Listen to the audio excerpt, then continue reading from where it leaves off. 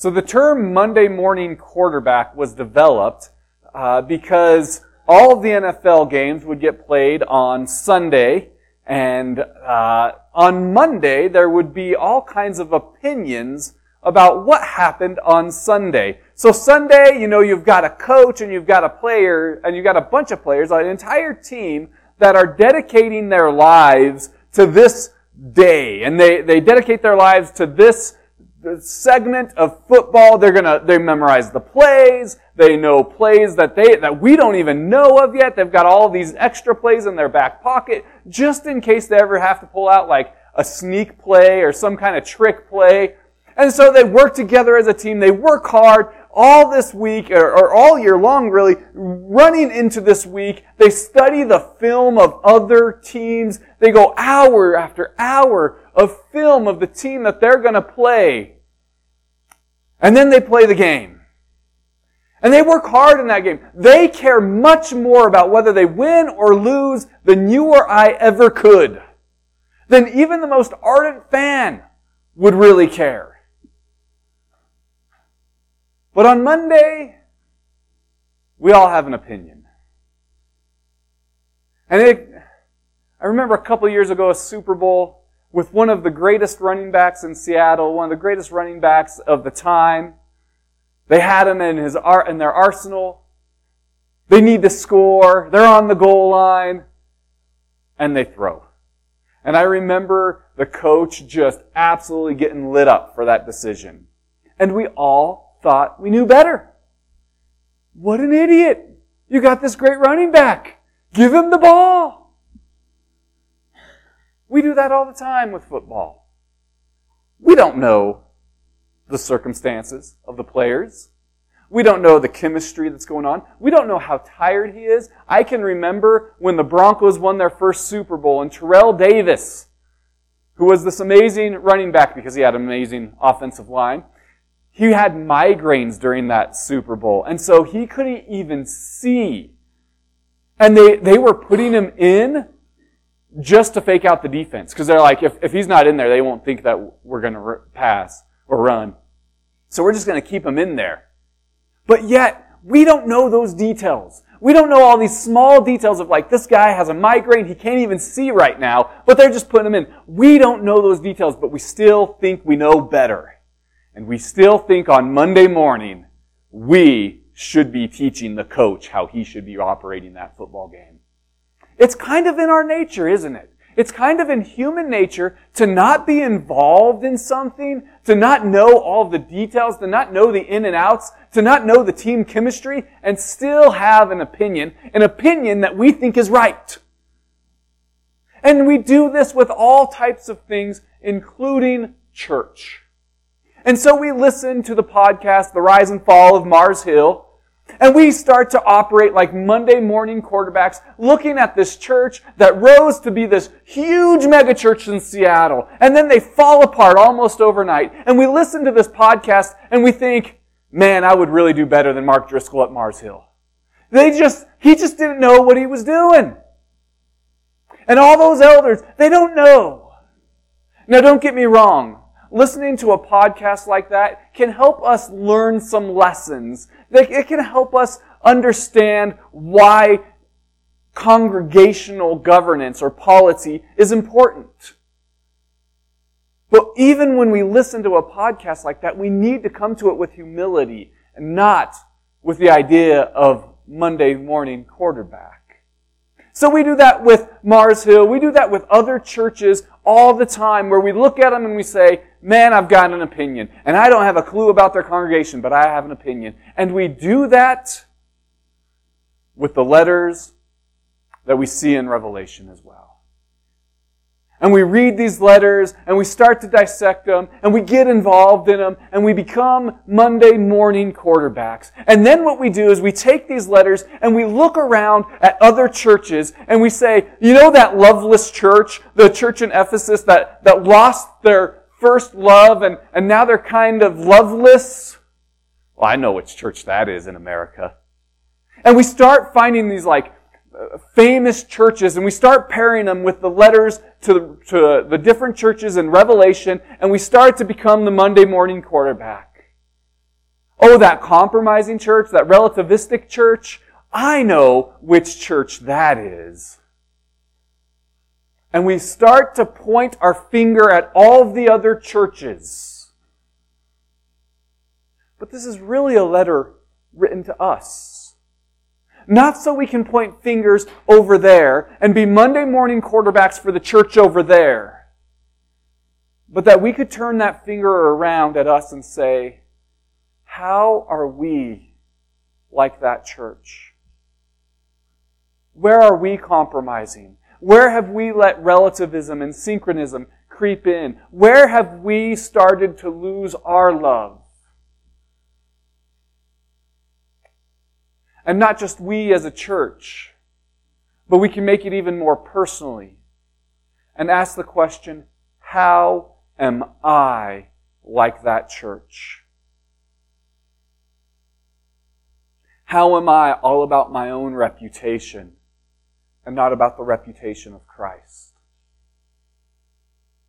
So today we're going to do something, and if you're fairly new here, it's something that I really love to do, and it is, I think, maybe just slightly unique, and that is we're going to pull back. We've taken 9 weeks, and we've gotten into the details, and we've looked very closely at all the details of these letters. And now I want to take a step back, and we're going to read through the entire first vision in Revelation. And as I read through it, I want you hopefully to pick up on some themes. We'll do a little bit of a review, and then I want you to hopefully pick up on some themes and start to connect the dots, because this is a letter, and this first vision actually sets up the rest of the book. Have you ever wondered why he starts with these letters to the churches? These churches are going through problems. What's the solution? He gives several different solutions, but he's going to lay that out through the rest. So this is the first of 4 visions. There will be 3 more visions, and these 3 more visions are the key to the solution for each of these churches. But he says some things very particular before we even get into it. He says, starting off in the very beginning of the prologue, he says, "Blessed is the one who reads aloud the words of this prophecy, and blessed are those who hear and who keep what is written in it, for the time is near." This word keep means to heed or to conform to. A few weeks ago, we had the kids in here and we handed out Play-Doh. And we had the kids conform the Play-Doh to their hands. And that's what we should be doing with these letters. It's not ammunition to point at other churches. It's saying, here am I. Lord, let me conform to your word. Let me take these letters to the church, and instead of using it as fuel to point fingers, let me look and self-examine my own heart. And let my heart conform to your word. So he starts off with this prologue. And this prologue explains how this revelation comes about. How it comes through Jesus Christ. It is the revelation of Jesus Christ. Revelation in the Greek is apocalypse, and it means simply an uncovering or an unveiling. So this is an unveiling of future events from Jesus Christ to John. So Jesus is unveiling what will happen in the end, and he's unveiling it to John, who is then going to share it with us. And we are blessed if we keep this, if we guard it, if we conform to it. But these letters start us off. We'll get a better understanding if we start off with the letters. So many times we want to take the letters and then we want to divorce them from each other, and then we divorce them from the rest of the visions. But we need to hold these letters as well and understand that it is these letters that set the tone. Each one of us, throughout our life, will have to struggle through each one of these letters at some point. Each one of you will be persecuted at some point. Each one of you will start to drift towards a loveless relationship with Christ. Each one of you. And when I say you, I include me. Will struggle with compromise. Will struggle with syncretism. We'll struggle with wanting a good reputation and care more about our reputation than the reputation of Christ. Each one of us will have this struggle, and we have to focus in on the rest of the letter to understand how to overcome these struggles. So he starts off with the prologue, and he lets us know how this revelation came about. Then he gets into the greetings of the 7 churches, 4 through 8. So he starts to set the tone, and this is one of the best places for an argument for the Trinity. If you've ever come across someone who doesn't believe in the Trinity, this is one of the best arguments for the Trinity because he starts off with grace to you and peace from Him. And then he's going to give 3 different descriptions of Him, and we can combine these together to make one God. So Him who was and who is to come. That's a description of God the Father, who is everlasting. Who was means forever in the past He existed. Who is, meaning He currently exists, and who is to come means He will forever exist, future looking. And from the 7 spirits, we've learned that 7 is the number of perfection, and so the 7 spirits is a reference to the Holy Spirit, the perfect Spirit, who are before His throne, and from Jesus Christ, the faithful witness. So we see there that there's the Trinity all held right together because He is describing Him. This isn't just a description of who is and who was and who is to come, but a description of all 3 who is bringing you grace and peace. And then he gives the gospel right here. To Him who loves us and has freed us from our sins by His blood and made us a kingdom of priests, who loves us because of His great love for us. He came and He paid the price for your sin. Sin is anything where you've missed the mark.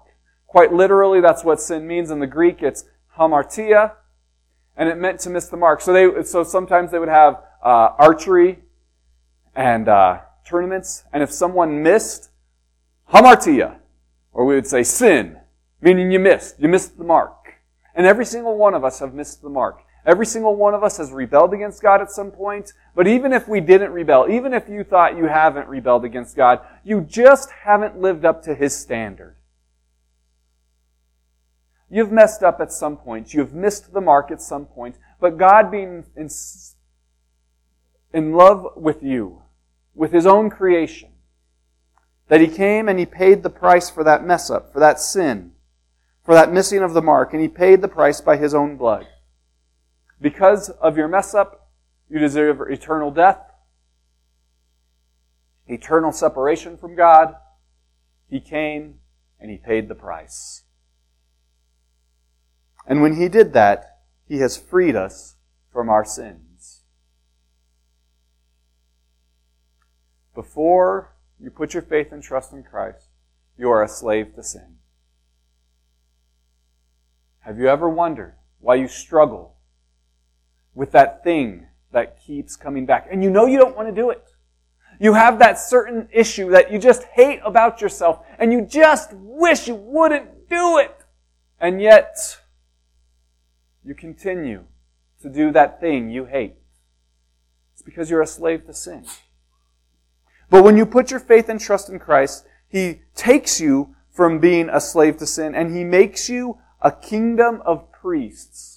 Priests were people who could communicate with God. And so He takes away that need to have someone else communicate with God for you. And He says, you can communicate with Him yourself. You now have a personal relationship with your Creator. You don't need someone else to communicate to Him for you. So He gives this description and He introduces the churches to us. And in this description, he talks about how glorious Jesus is, and He gives this great description. And then in each one of the introductions to the churches, He draws from that introduction of Christ's glory. And then He gives us each letter to each church. So let's go to the next slide. So we've got these letters coming about, and this is a zoomed out map, so you can see Italy here. Here's the Dead Sea. Jerusalem would be about right here. This is the Black Sea. This is Greece. This is modern day Turkey. this is where the letters would go. It follows this line because that is the postal route. So let's go to the next slide. This is a little bit more zoomed in. This is Greece, Black Sea way over there, Mediterranean Sea. Patmos is where John is living, and the letters are going to come up and follow this route here, ending in Laodicea. So let's go to the next slide. So I've got this, and we've handed them out. If we ran out, if you want another handout with these, the handout is a little bit more detailed. But if you'd like one, let me know, and I'll get you, we'll print off some more copies. But this is kind of a diagram of what each church is going through. So we've got the church, we've got what the church is known for, and then I have just simply what the advice is that Jesus gives. The handouts have a whole lot more detail than just that. So here we are. So the first stop on the postal route is Ephesus. Ephesus is known as the loveless church. This church had great doctrine. They knew their stuff. They didn't tolerate heretics. They didn't tolerate people who were teaching against the essentials of the faith. And sometimes we throw that term around, heretic, fairly easily. And we call people heretics who aren't really heretics. We call them heretics because they don't agree with us on maybe a tertiary issue. What I mean by that is there are essentials of the faith. The bare minimum it takes to call oneself a Christian. We would say it's the inerrancy and inspiration of the Scripture. So we can trust the Bible. And then we would say it's also the virgin birth and the deity of Christ. We would say His atoning death, meaning that He died for your sins, and His bodily resurrection.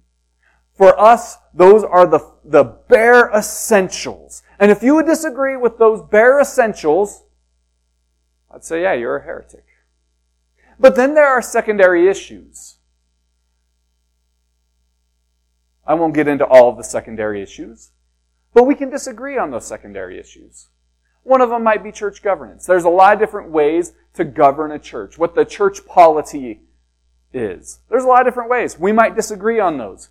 I can still call you a brother in Christ, but I might encourage you to go to a different church if you think that we should submit to maybe a Presbyterian style of governance, meaning that there is some headquarter outside of Flagstaff that's going to dictate what happens in this church. I don't see that in the New Testament. So I might call you a brother in Christ, but maybe you should go to a church that has a Presbyterian style government. That's a secondary issue. And then there's tertiary issues. Things that we can disagree on and call each other brother and sister in Christ and still go to the same church and still attend and still build each other up. So those are different levels of theology and different levels of agreement. The Ephesians might have disagreed with each other on tertiary issues, maybe even secondary issues, but they held fast to the essentials. But their problem was they became loveless.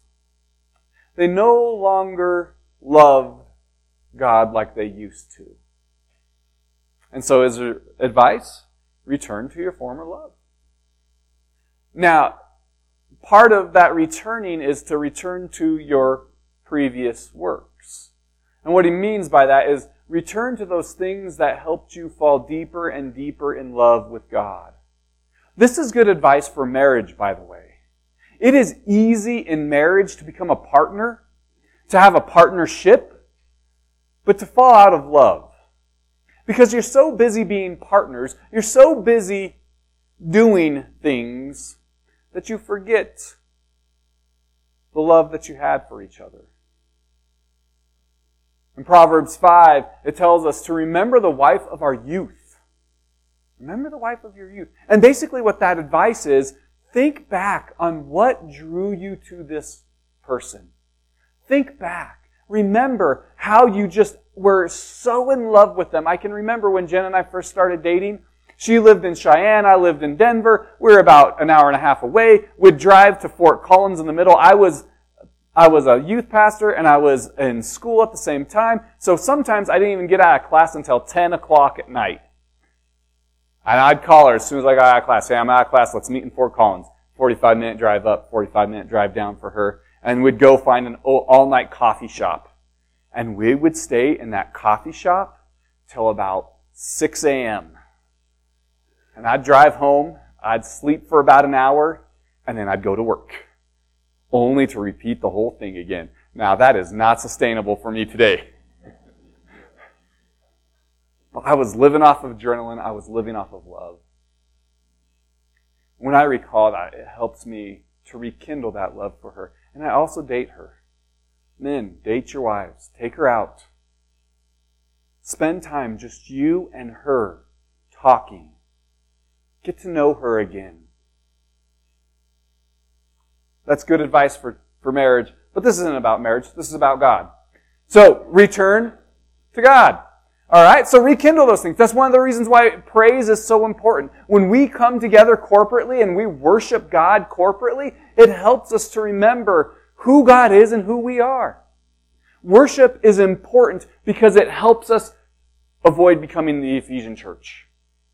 So we need to encourage each other to worship together. Same with prayer. Praying helps us rekindle that. It helps us to never lose it to begin with. So, the Ephesian church was a loveless church. The advice was return to your former love. The church in Smyrna was the graceful church. And he told them to be faithful unto death. The church at Smyrna was facing persecution. His encouragement was to be faithful unto death. Stay steadfast. Don't give up. It's easy to say you're going to be faithful to God when life is good. But faithfulness really kicks in when you're staying committed even when it doesn't feel good. Then you've got Pergamum, which was the compromising / tolerant church. So they had, they started following some that followed the teaching of Balaam. And what happened there is they started saying, it's okay. Those things aren't real anyways. So there was a great amount of pressure to worship the Caesar. It was the imperial cult. And if you didn't worship Caesar, then you'd be cut out from the community. You'd be cut out from your job. You'd essentially lose everything that a community has to offer. And so some people came along and they'd say, you know what? We realize that Caesar isn't really God. So it's okay to just give some lip service. It's okay to say, I swear my oath to Caesar, and then really worship Jesus. There were people going around saying that, and the church tolerated it. So the advice to them is repent. No longer tolerate false teaching. No longer tolerate that compromise. There are people that want us to compromise. That want to tell us that the Bible isn't truly inspired, that it's not truly inerrant, and we cannot tolerate that type of compromise. Once we start undermining the Bible, once we start undermining the inspiration and inerrancy of Scripture, then we throw everything else out. So we need to hold fast. We cannot tolerate the compromise. Then you've got Thyatira, the relativistic church, the synchronistic church.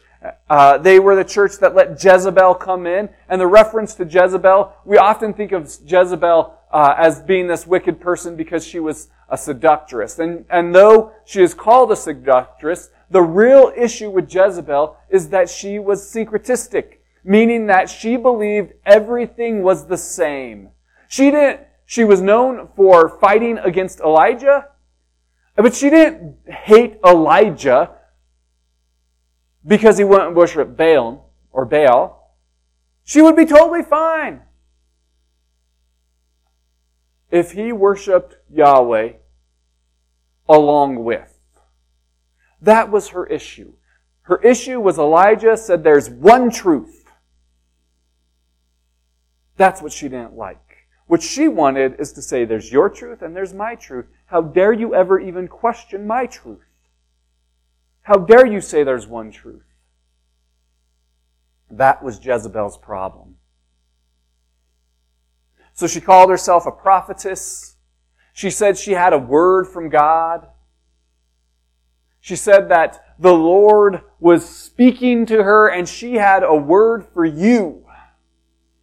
So the advice he gives is hold fast, meaning continue to grow in the truth of Scripture. To claim to be a prophet simply means to be a mouthpiece of God. That's what a prophet means. So anytime you start saying that you are speaking on God's behalf, anytime you say, the Lord or God gave me a word to give to you, you better be ready to back it up. So in the Old Testament, a prophet who would say something like this, that would say, I'm the mouthpiece of God, and I've got a word from God for you. If their word didn't come true, if they weren't able to provide evidence or proof, it was the death sentence. They would be taken out back and stoned. Because it is so important that we recognize God's word and what a prophet actually means. In the New Testament, they didn't have the authority to kill a false prophet. But what would happen is someone who would claim to be a prophet had to produce some kind of proof. That's what the sign gifts are all about. That's what being able to provide some type of authority for your prophetic, for your mouthpiece of God meant. So if you can't provide proof that you have a word from God, that you are a mouthpiece, a prophet, you better start asking where that message is actually coming from. Because the word that you have from God, the voice that you think you're hearing, might not be from God. It might be from a different source. He says hold fast, meaning I'm not going to add anything here. I'm not going to add anything to Scripture. You don't need to worry about what Jezebel is saying because I haven't added any more burdens to you. I haven't added more Scripture. It's all contained in what you have here.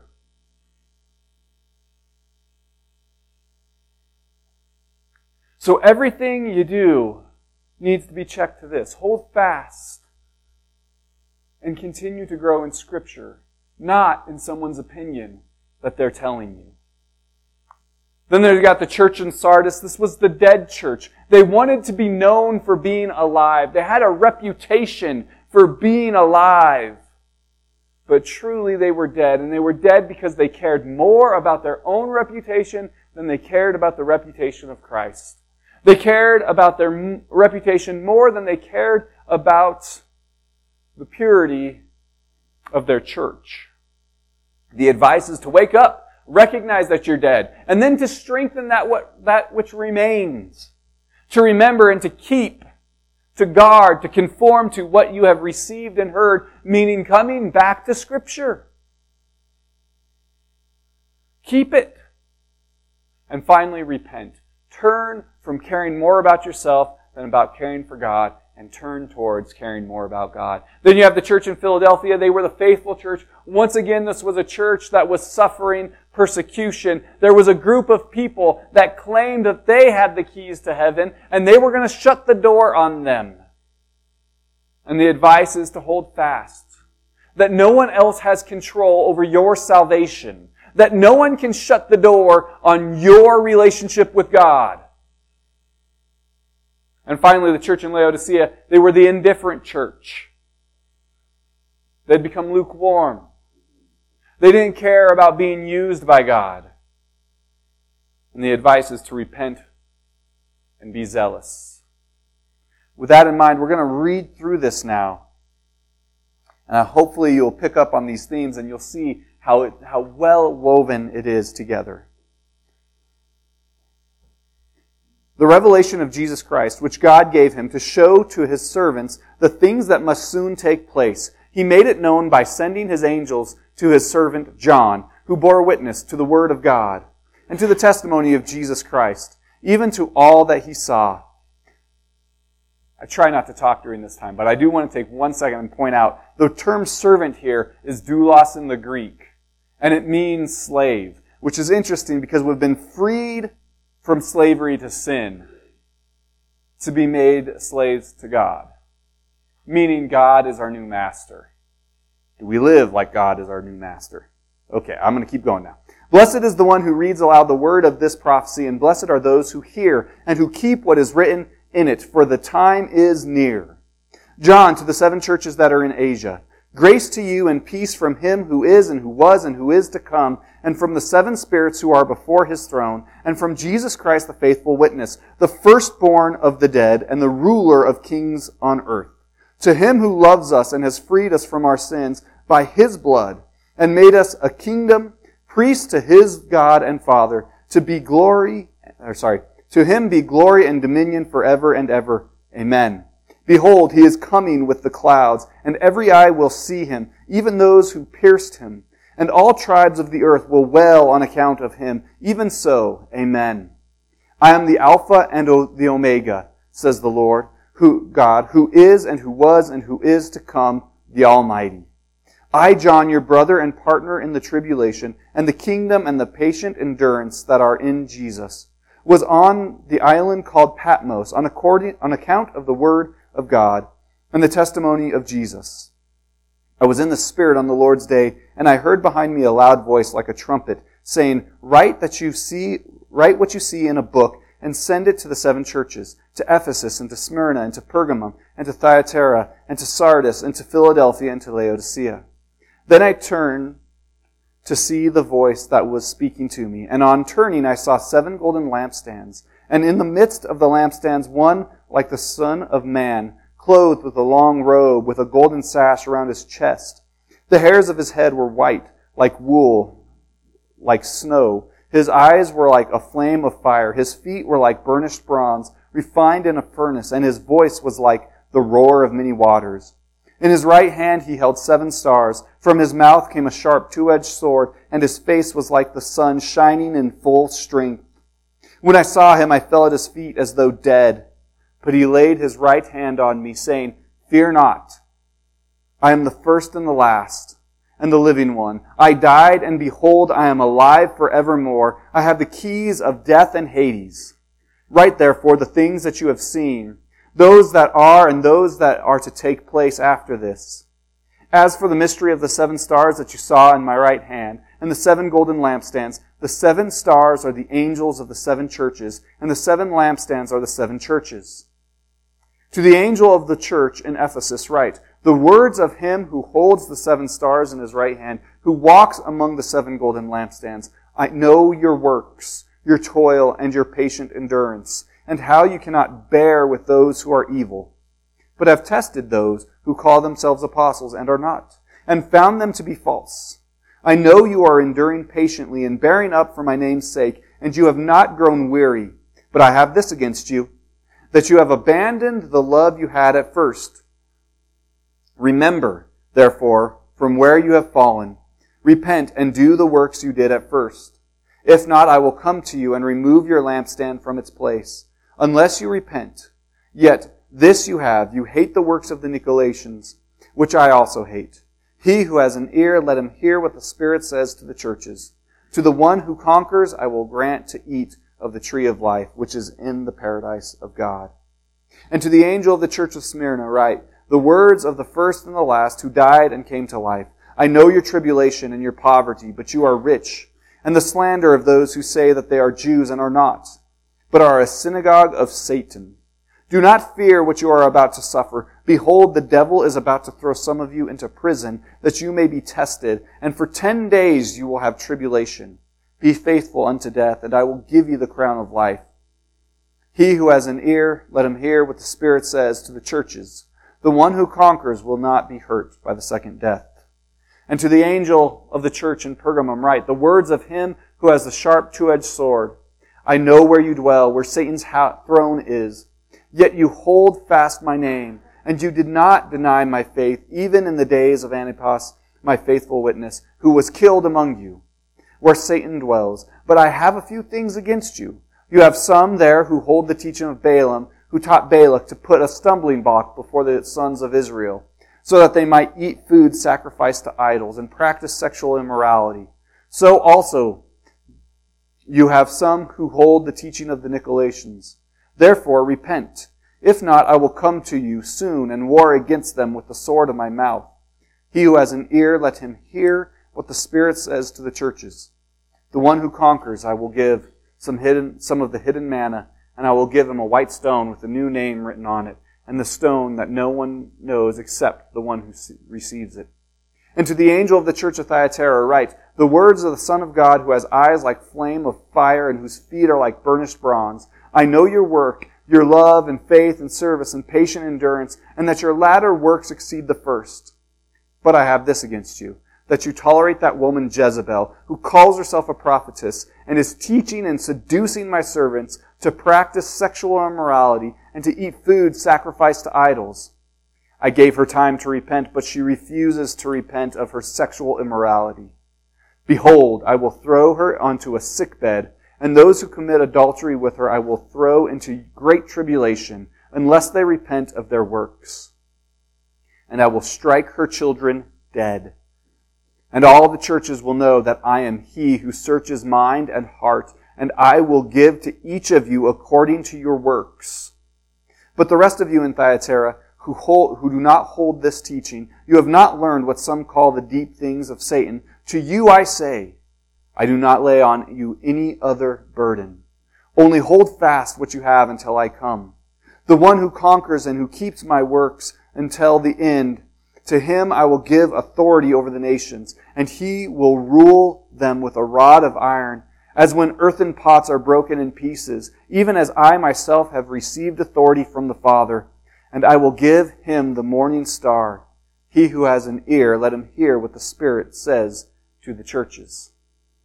And to the angel of the church in Sardis write, the words of him who has the 7 spirits of God and the 7 stars. I know your works. You have the reputation of being alive, but you are dead. Wake up and strengthen what remains and is about to die, for I have not found your works complete in the sight of my God. Remember then what you received and heard. Keep it and repent. If you will not wake up, I will come like a thief, and you will not know what hour I will come against you. Yet you still have a few names in Sardis, people who have not soiled their garments, and they will walk with me in white, for they are worthy. The one who conquers will be clothed thus in white garments, and I will never blot his name out of the book of life. I will confess his name before my Father and before his angels. He who has an ear, let him hear what the Spirit says to the churches. And to the angel of the church in Philadelphia write, the words of the Holy One, the true One, who has the key of David, who opens and no one will shut, who shuts and no one opens. I know your works. Behold, you have set before you an open door, which no one is able to shut. I know that you have but little power, and yet you have kept my word and have not denied my name. Behold, I will make those of the synagogue of Satan, who say they are Jews but are not, but lie. Behold, I will make them come and bow down before your feet, and they will learn that I have loved you. Because you have kept my word about patient endurance, I will keep you from the hour of trial that is coming on the whole world. To those who dwell on the earth, I am coming soon. Hold fast to what you have, so that no one may seize your crown. The one who conquers, I will make him a pillar in the temple of my God. Never shall he go out of it, and I will write on him the name of my God and the name of the city of my God, the new Jerusalem which comes down from my God out of heaven, and my own new name. He who has an ear, let him hear what the Spirit says to the churches. And to the angel of the church in Laodicea write, the words of the Amen, the faithful and true witness, the beginning of God's creation. I know your works. You are neither cold nor hot. Would that you were either cold or hot. So because you are lukewarm and neither hot nor cold, I will spit you out of my mouth. For you say, I am rich, I have prospered, I need nothing. Not realizing that you are wretched, pitiable, poor, blind, and naked. I counsel you to buy from me gold refined by fire, so that you may be rich, and white garments, so that you may clothe yourself, and the shame of your nakedness may not be seen, and salve to anoint your eyes, so that you may see. Those whom I love I reprove and discipline, so be zealous and repent.